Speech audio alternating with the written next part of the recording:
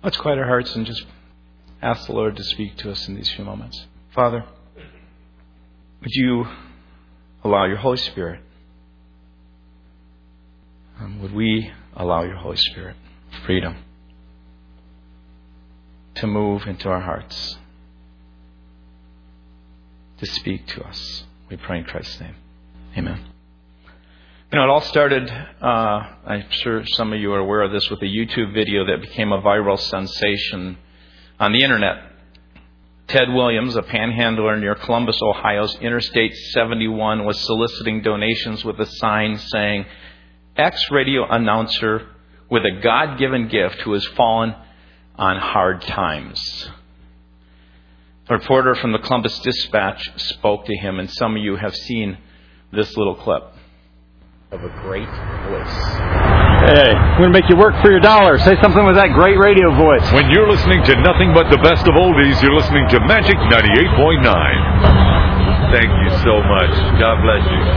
Thank you. And we'll be back with more right after these words. And don't forget, tomorrow morning is your chance to win a pair of tickets to see this man live in concert. Yeah, you've seen that. And every time I watch it, I go, man, that voice, the face picture, everything, it's just so, as they say, golden. It's so mellow and powerful. Ted Williams goes on to explain in that little 1-minute video how he went from a successful career to homelessness.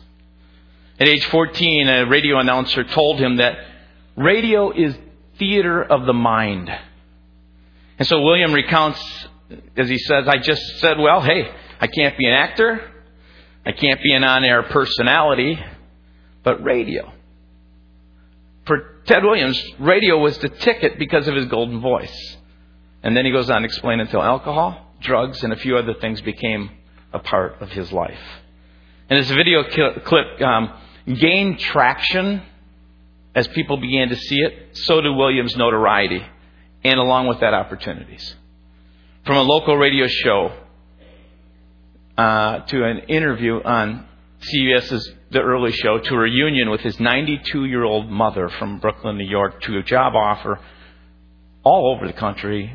Cleveland Cavaliers looking at him do some announcing, to what now appears to be endless opportunities. From street beggar to primetime prince, life has changed dramatically for Ted Williams, at least externally. It appears at least it's changing externally. In fact, at one point in the last week or so, Dr. Phil intervened and began to start realizing it really doesn't matter how much it changes around here, but if things in here aren't changing, it's not going to keep the things out here in place. Well, the Bible for years has said something similar. Jesus would say that from time to time when he would teach. In fact, it was really the foundational point under much of what he talked about. The underlying concern of Jesus was not so concerned about what was going on around here with people.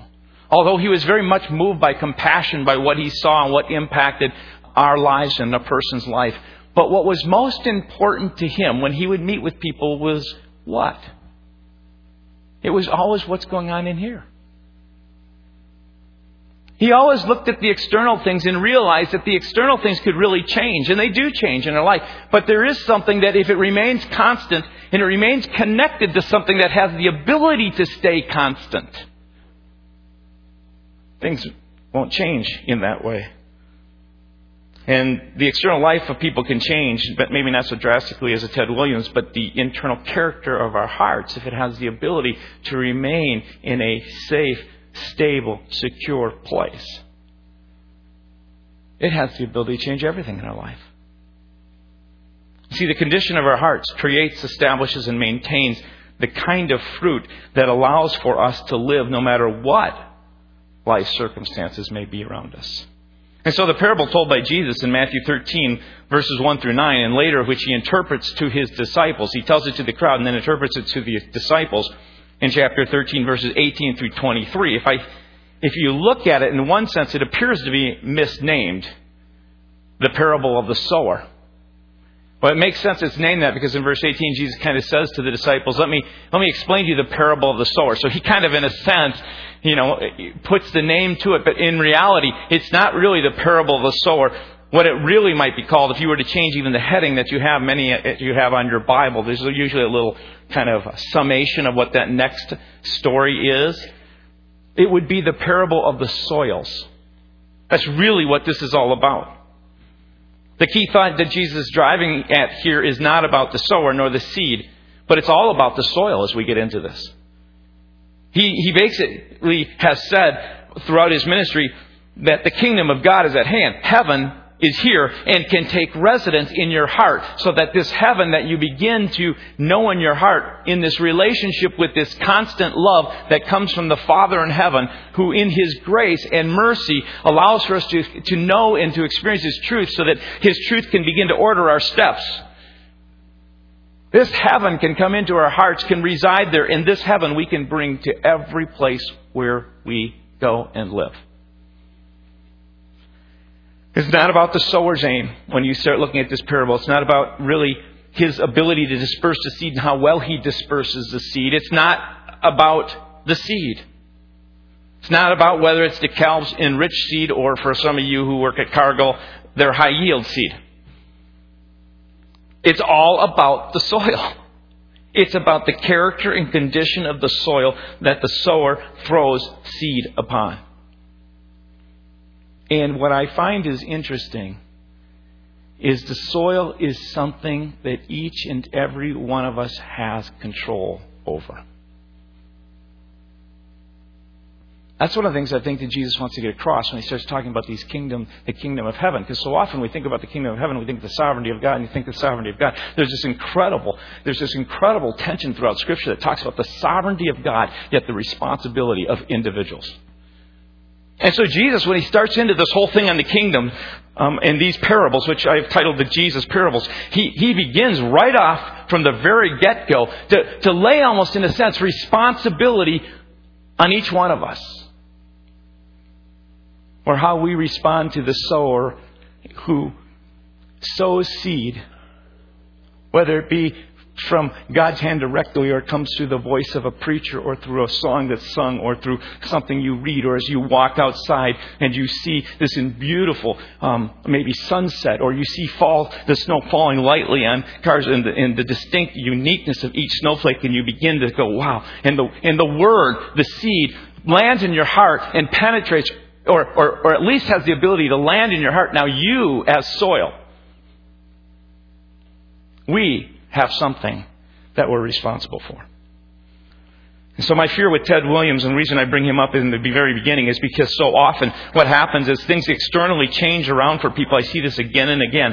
And I know this in my own life. But if our identity, the sense of who we are, the soil of our own hearts don't begin to take in the seed that comes from the sower, that allows for that fruit to grow so the kingdom of God can actually grow up within us, it will not matter for you whether your external things change or not. You may feel better at times, but it's amazing to me, those who are very rich and those who are very poor, those who seem to have it all and those who seem to have none, those who seem to have a good upbringing and those who seem to have a poor upbringing. It really doesn't matter, because if you watch enough people, you'll see it really doesn't matter about the external. It doesn't matter necessarily about the past. What matters about is your heart and what you do with those things.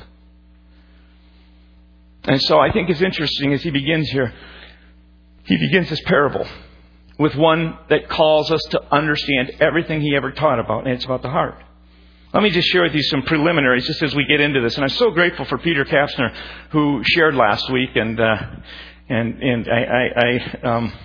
was joking with him as I saw him this morning as he's teaching another class about thanking him that he told everybody I was in Florida just having a great time, which I was. But I thank Peter for the way he shared about these parables and kind of answered that question, why parables, and the authority that this Jewish rabbi, Jesus, if we continue to remember, he was a teacher, he was a rabbi who came to his people who were looking to be taught, and he taught with such incredible authority. And he came with authority to people whose hearts, again, did you get this? People whose hearts were willing to hear it. The things he would say, not everyone really actually heard. They heard it, but they didn't understand it. So just some preliminaries. And I've really enjoyed going through Matthew. Matthew 13. We come to this chapter. And Matthew 13 is a new division in Matthew's gospel. And I think it's important for you to understand this if we are going to understand the parables to come. This is for Matthew, as he writes now, a new train of thought, a new perspective. Because things, in a sense, were also changing for Jesus in his ministry. And what you have to realize, when you write about something, you can make those demarcations a little more solid. So you can do that for the point of the story. I'm sure when Jesus was living as an itinerant, these things were happening, kind of getting layered at times, so that when he comes to this point in 13, there was this change that was occurring, but it wasn't maybe as clear for people to see at that point, but it's now clear as Matthew looks back, and the Holy Spirit teaches him these things. So Matthew 1 through 4, we looked a little bit about this when we were at our Christmas series. Matthew 1 through 4 is really the introduction that Jesus is the King, and He is bringing a new kingdom to this earth, and people are filled with joy. Those people who are looking for Him are excited. This King and this kingdom of God had been prepared through this nation of Israel for years, as He chose Abraham, and then through the patriarchs and all the way down through Moses and David and all the way through. You see this whole land being prepared, these people being prepared. They were prepared for a king who would someday come and bring his kingdom. They were waiting for this kingdom to come. And so Matthew 1 through 4 introduces that. Matthew 5 through 10 then begins to talk about this king as he shows up and he begins his ministry.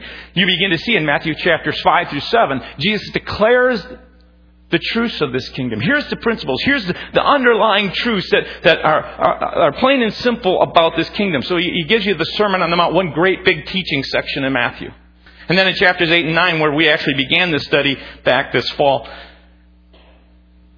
he moves from declaring the kingdom to now Jesus begins to demonstrate the kingdom. We just walk with Jesus from one healing after another healing, from one healing after another healing. You see him taking the truths of what he says about the kingdom. Now he begins to demonstrate these truths to people who will have faith and receive them till he comes to chapter 10. And now at this point he talks about doing the kingdom. He says, he declares it, he demonstrates it. Now he says to his disciples in chapter 10, I'm going to send you out to do the kingdom. And in the same way he says to us, he deputizes every person who believes and trusts in him, who wants to be in his kingdom, to go out and declare and demonstrate the kingdom as well. And then you get to chapter 12. Chapter 12 is this response to the kingdom of God. Here is the king who comes, and in chapter 12 you see all these different responses. You see a doubt, you see complaining and criticism. You then begin to see how people at the same time are apathetic. And finally you get to the end of chapter 12 before we come to chapter 13. And you find there's this outright rejection of the king. The king is rejected. Which raises a question for a good Jew. Because the good Jew is going to begin to start thinking, well, if the king is being rejected and he's reading this as a story, he's beginning to think to himself, they've just plotted to kill him, it says in chapter 12. They're rejecting the king. They see the responses. There isn't this overwhelming, this flood tide of let's make him king. There is this rejection occurs, and at that point, a good, loyal, Jewish, religious person is going to say, what happens to the kingdom? If the king's rejected, what's happened to the kingdom? So if you look at chapter 12, verse 14, Matthew tells us the Pharisees went out and plotted how they might kill the king. And they're asking if Jesus, the rightful king, the child of Abraham, the descendant of David, the Son of God, came to rule and to reign, to establish what his father, through the promise of prophets, had promised. What is going to happen to this kingdom that he came to set up? Can you see the confusion in their minds? If the king's rejected, what happens then? And chapter 13 is all about answering this question. Chapter 13 is all about coming with Jesus coming and speaking parables, sharing stories, so that people who want to hear can begin to understand what's going to happen in this interim time. See, everyone was waiting for the kingdom. Everyone was waiting for the external things in their life to change. They wanted the king to come, because if the king came, he took out Rome. All of a sudden, they would be in power. They'd begin to enjoy all the good times. The kingdom of heaven would be set up. That's what they had all been waiting for. We all want the external, but we will never receive it if the internal isn't right. We all want the blessing of God. However you in your mind put that. But we will never, ever get it, Jesus tells us, till the heart is right with God. Whether it be an individual, whether it be a family, whether it be a group of people, a church.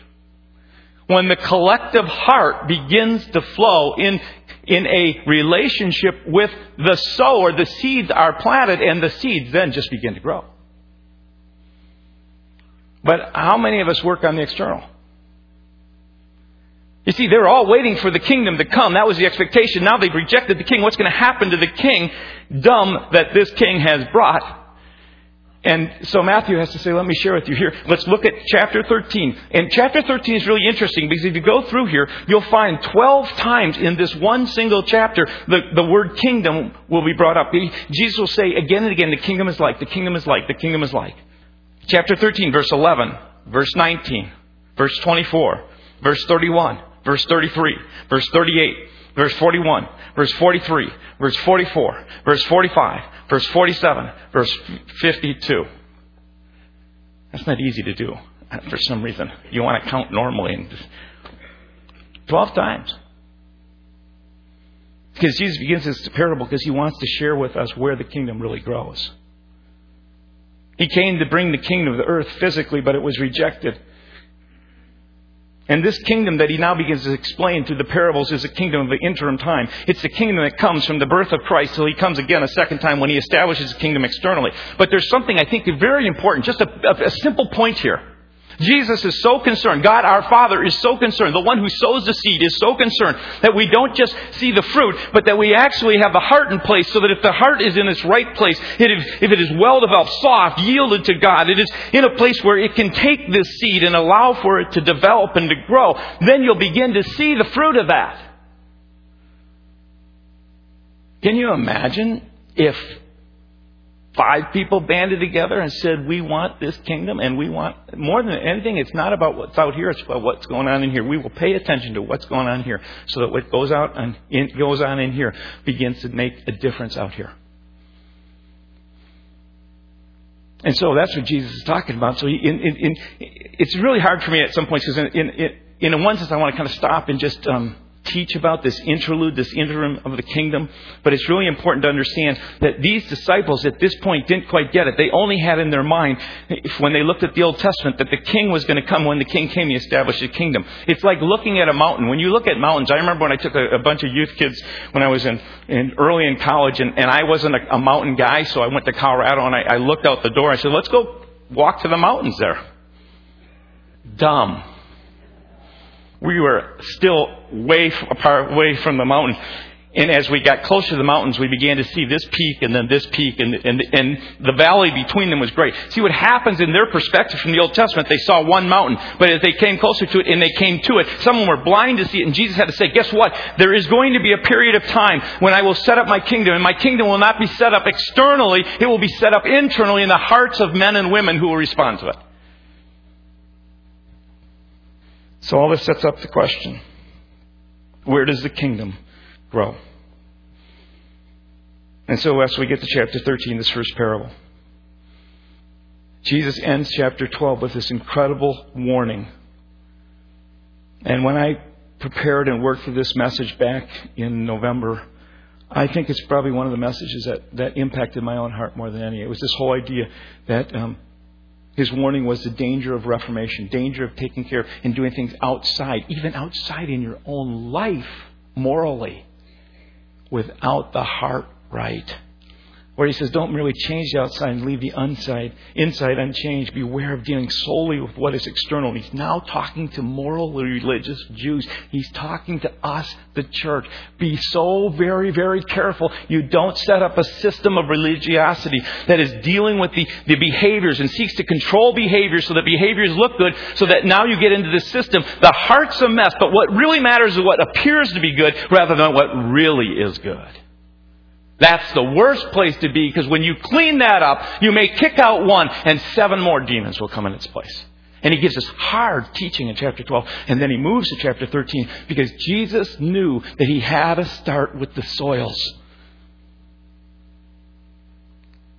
That's why Jesus believes so much in this proverb that says, above all else, guard your heart, for everything you do flows from it. Great verse. if you're younger, this is a great verse to memorize. Above all else, watch your heart. For everything, all life and the life that you want flows from it. So now we're ready to study this parable. So we're going to go through this, and it's really, in some ways, rather simple. 13, verse 1. The same day Jesus went out of the house and sat by a lake. It's interesting, in chapter 12, he's in the house. His mother and his brothers come to him, and they're concerned about his mental well-being and his health. He's been teaching this very hard teaching about, don't just reform, and about demons, and all. And they're standing there, and he says his words to them, and then it says he goes out from the house there, and he sat by the lake and continued to teach. So verse 2, such large crowds gathered around him that he got into a boat and sat in it while all the people stood on the shore. It's just a very simple thing. In that day, most teachers, they would sit and people would sit around them or stand around them. That's just the way it was. And so he would go into the boat and created a great amphitheater so that he had this water here. And you know how it is if you've ever been out fishing, how people's voices carry, right? And so Jesus was in the boat and he began to teach. Go to verse 3. Then he told them many things in parables, saying, a farmer went out to sow a seed. You have this picture of Jesus. He's sitting in the boat. He's looking across at this crowd. And over the crowd, he sees the hills. He sees where the farmers are working. He sees maybe a particular farmer. There's farmers walking along doing what they would do in that day. They would take a bag, and in that bag, they would have seed. And they would have these long furrows in these roads. And there would be paths all around the field, because the paths were the places where people would walk in that day. They would walk around people's fields. Like in the disciples, when they were walking one day through the fields, it says they picked some corn. Well, the idea isn't they were walking right into the fields. They were walking on those paths around the field. And so here's this farmer. He's out there with a sack. He's got this sack. He's grabbing the seed. He's broadcasting is what it's actually what that word is. It means to cast broadly. You get kind of what, so you have a radio broadcaster. The idea that you cast this in a broad way. And he would be throwing the seed, broadcasting it along. And as he would throw this seed, Jesus looked up. I think he said, look at the farmer. He would take natural things that people were very much aware of. He would take natural stories, natural truths, and he would tie to it a deep spiritual lesson. And as he looks up, he says, look at the farmer. They look and they see this guy, and he's doing this with the seeds. And so as the farmer's throwing the seed, Jesus says, I want to tell you a story about what the kingdom of God is really like. Now, if you note here again, the sower, there's nothing told about the sower in this parable. The seed is only mentioned in verse 19 as the message about the kingdom of God. It's really about the Word of God. It's about the Word of God. The Bible is like a husk. The Word of God, the presence of God, the encounter of God. We talk about one of our deep values here, deep value in my own heart, is that people have personal encounters with God. This is not about putting in time going to church. This is about having an encounter with God that changes your life. So the Bible is the husk, which contains the Word of God, which means God, capital W, can show up and you can encounter Him by His Word. And so the message is this, the message of the kingdom. It is God, Jesus really in a sense, coming to your heart and you having a personal, enriched experience with Him. So that's the only time he says anything about the seed. It's about the message about the kingdom. And then he goes, here's the story, the soils. And he basically kinds four kinds of soils. And I'm just going to share these with you. 4 soils, and I want you to ask the question, what's your heart like? What's your heart like? Is your heart like the path? That's the very first thing Jesus talks about. It's the first kind of soil in verse 4. Verse 4, Jesus, basically starts the story and he says there's a farmer who sowed seed. As he was scattering the seed, some fell along the path and the birds came and ate it up. Verse 19, he goes on to interpret that. These pathways were hard. People would walk upon them. And as they would walk upon them, it would become hard. They would become almost like a street that you have out there. So when the seed was thrown, it would land on that path. And there was no way the seed could penetrate that. And so often what would happen is these birds, which were kind of in some ways the enemy of the farmer. Anybody remember the old, what do you put out in the farm field to get rid of birds? Scarecrow. Because you want to scare crows away, right? Well, these birds would be watching because, that's food. Free food. There's a bag of food there, guys. They would walk along. He would do it. And when it would land on the path, after the farmer would get a little bit, these birds would come and take it right away. And the idea is in verse 19, when you read this, Jesus interprets it and says, these birds are really like the evil one. When the people hear the message about the kingdom and do not understand it, the evil one comes and snatches away what was sown in their hearts. So you have this is the imagery. This is the world that Jesus lives in. This world that Jesus lives in is the seed that He's sown, which is the Word of God. And when the Word of God is sown in the heart, wherever it may be, the Word of God speaks to you. And let me tell you, it's not just in the church. The Spirit of God is so active. The Spirit of God can convict you at any moment, in any place. You all know what that's like when you begin to do something you know you shouldn't be doing, and is it your conscience? Well, God works through your conscience. The Spirit of God convicts you. It may be that you're with someone who is a friend, and as you're talking with them, they say something that just kind of is got the push and feel of the Holy Spirit upon your heart, maybe through a word of encouragement, and you have the opportunity to receive that and to move into joy, or you have the opportunity to push it away. I mean, there's so many ways that the Spirit of God comes. But He says that this seed comes on the path, and these birds, as the farmer walks away, they grab hold of it. He said, that's exactly what the evil one does. There are truly, literally, in this world, demonic spirits that cannot wait to come in and snatch away what God throws into the hearts of people. Our first inclination when I read this, and when people read this, is think that these are people outside the faith. This is obviously not people who we want to associate with. They're atheists, partiers, or people who reject spiritual things. We know all the people. But this isn't necessarily the people Jesus seems to be referring to here.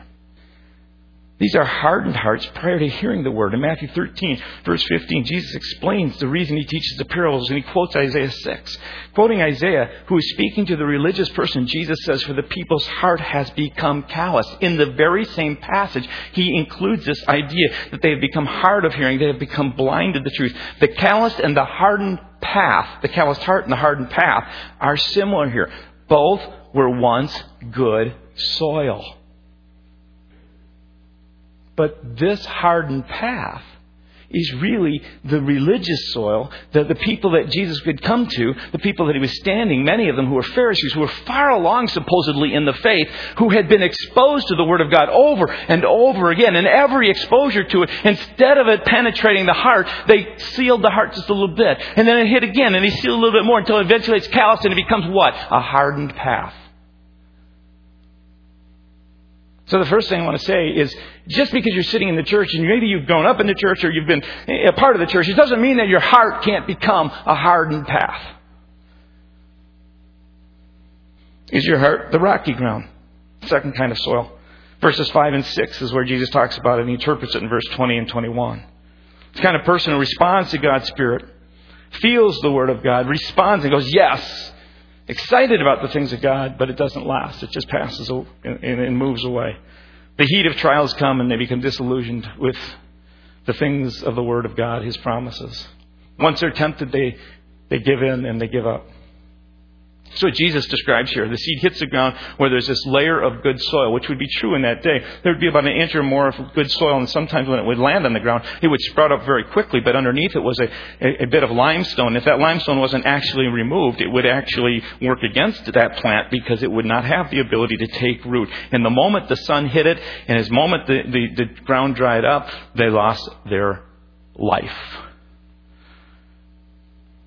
And so that's what Jesus describes here. The seed hits the ground where there's a good layer of soil, but underneath it is this rocky ground. Seed quickly germinates, shows promise, but when the heat of the sun comes up, it just withers away. Jesus says in verse 20 and 21, the seed falling on the rocky ground refers to people who hear the Word and at once receive it with joy. But since they have no root, they only last a short time. And when trouble or persecution comes because of the Word, they quickly fall away. And then is your heart like the thorny, or really a better translation would be weedy ground? It's the third soil that He talks about, verse 7. Verse 22 interprets it this way. Jesus says the seed falling among the thorns, or if you want to use weeds, refers to the people who hear the Word, but the worries of this life and the deceitfulness of wealth choke the Word, making it unfruitful. The idea of weeds here, this is where the ground, you know how, anybody done the garden before? I know what it's like. You think you get everything out, you hoe it up, and then all of a sudden later you find out below that is a level. There's a network of weeds that are there to really transpire against you. They're there to conspire against you. They're there to make that plant not grow. And before you know it, it looks like this plant is growing. It seems to be growing well. But before you know it, all of a sudden these bigger weeds come up. They have bigger leaves. They seem to they're all over the place. Right?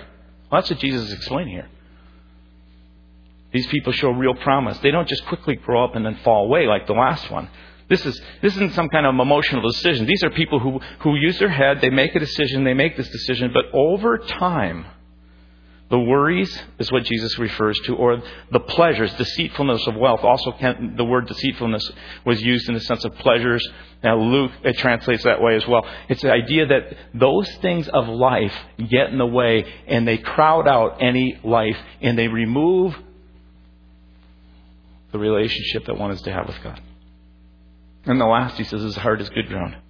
This is a fourth kind of soil. Verse 8. He tells it in verse 23, he describes it this way. The seed falling on the good ground refers to such to people who hear the word and understand it. They produce a crop yielding 160 and 30 times what was sown. The fruit. In that day, a farmer in Palestine, if he got a tenfold crop, was doing really well. 7.5 was average. Jesus says 30, 60, 100 for a reason. Because he says any heart combined with the Word of God has now the power of God in their life to begin to yield things in their experience that they could never dream or imagine. It is beyond imagination. There is the possibility, as I was saying before, that the kingdom of God represents in this sense heaven that we all long for. Heaven that can come into the heart. And God says, the heart that's prepared like that will receive that seed and it will grow. And so our hearts are like the soil. That's what this is all about. He begins by saying, before we start and go anywhere, before you start looking at anything else, the first thing I want you to note, if you really want the kingdom, in this interim time, if you really want the kingdom, it's all about the heart. It's all about the condition of the heart. It's not about the skill of the sower, but about the state of the soil. When the seed hits good soil, it doesn't matter who throws it. The seed will do what it's supposed to do. So the issue is never about the sower of God. It's never about the word, the seed. It's about the heart. So I just want to ask you these questions. I just want you to kind of, through your mind, go, where's my heart? Is it calloused and hard? It's not soft? Is it rocky and shallow? Do you remember a time when you quickly grew and it was this emotional movement towards God, and all of a sudden it just, trials came, things came, and you just gave it up? Is it weedy and distracted? Is it so that you began to grow and it actually has taken some root, but you know right now it's being crowded out by all kinds of other things in your life, and the things of God, this relationship with God is really taking a backseat to everything else? Or is it good soil? You know the difference between the good soil and the other ones is this. Good soil are all those other soils with those bad things eliminated. The path, it's been broken up through repentance. There's a sense of conviction, and then it says, I'm sorry, God, and you begin to dig it up. It removes the rocks and the things that get in the way that can cause you to not grow. It does the hard work of spading it. And when the tests come, here's the test do. The tests either strengthen your faith or they cause you to give it up. So you're going through a trial right now. Are you ready to say, I'm ready to give it up? Or maybe you went through one, you just gave it up and said, it's just too much. Or is it like he says here, the weedy, that thorny kind of ground? Whereas as you begin to grow and you begin to grow, now, there was a time, God was really first place. He was really the passion, the heartbeat of your life. And it isn't now. I've asked Les Reed to come up and just to share, because God worked in his heart in a way that has made a huge difference in his life. And Les is just going to take a few moments and just tell us about an area in his life where God, I think, took what I would call some weeds that were kind of there, and stones, if you want to put it that way, and uprooted those. So why don't you tell us, Les, a little bit about what happened? As Pastor said, my name is Les Reed, and just a little background. We moved here in 2008 and started coming to Wayzata Free immediately. Prior to that time, I was a good church attender, but I didn't want to get involved anymore. I'd had it with that. And after sitting under some of Kevin's teaching, the Holy Spirit started convincing me I needed to become involved again and not just sit back, and enjoy everything else. So I started getting involved in things when the announcement about men's fraternity came up.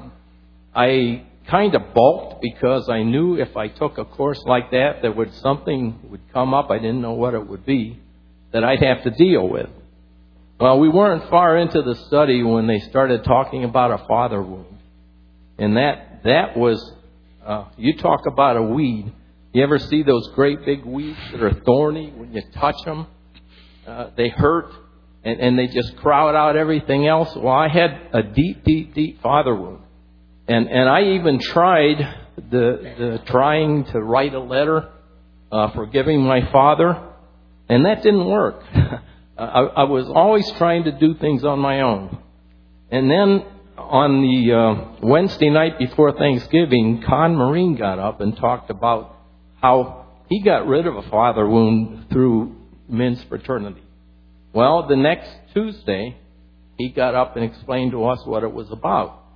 Meeting with Carol Miller and going through a process. So I set up an appointment. We went through that process, and thank the Lord that not only did he pull that weed, he destroyed it. And it was just such a release of the pressure of trying to do it on my own and letting God do it, that it's made every difference in my relationship with my Heavenly Father, because I forgave the relationship I had with my earthly father. And what a difference it makes. And you don't have to wait till you're 72 to do that. Well, I was going to say, it's really interesting, Les, because when I talked to you about doing this, I had talked to Patty, actually, before I talked to you, and Patty said to me, it's like I have a new man. You shared with me, this was like next to your salvation. It was probably one of the biggest experiences in your own life. Thanks. Thanks so much.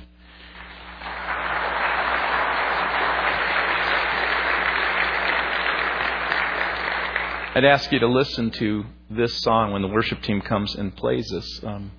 It's just a song about where our heart is. And I really know, in my heart, God has been moving in the hearts of some of you. And there is the same thing with Les. You've kind of experienced, you felt it, you've been prodded, and God's saying it's time to break it up. He's not over you, kind of shaming you, bad person. He just loves you. He just wants you to be in such a deep relationship with Him that it sets you free with Him and with others that you love.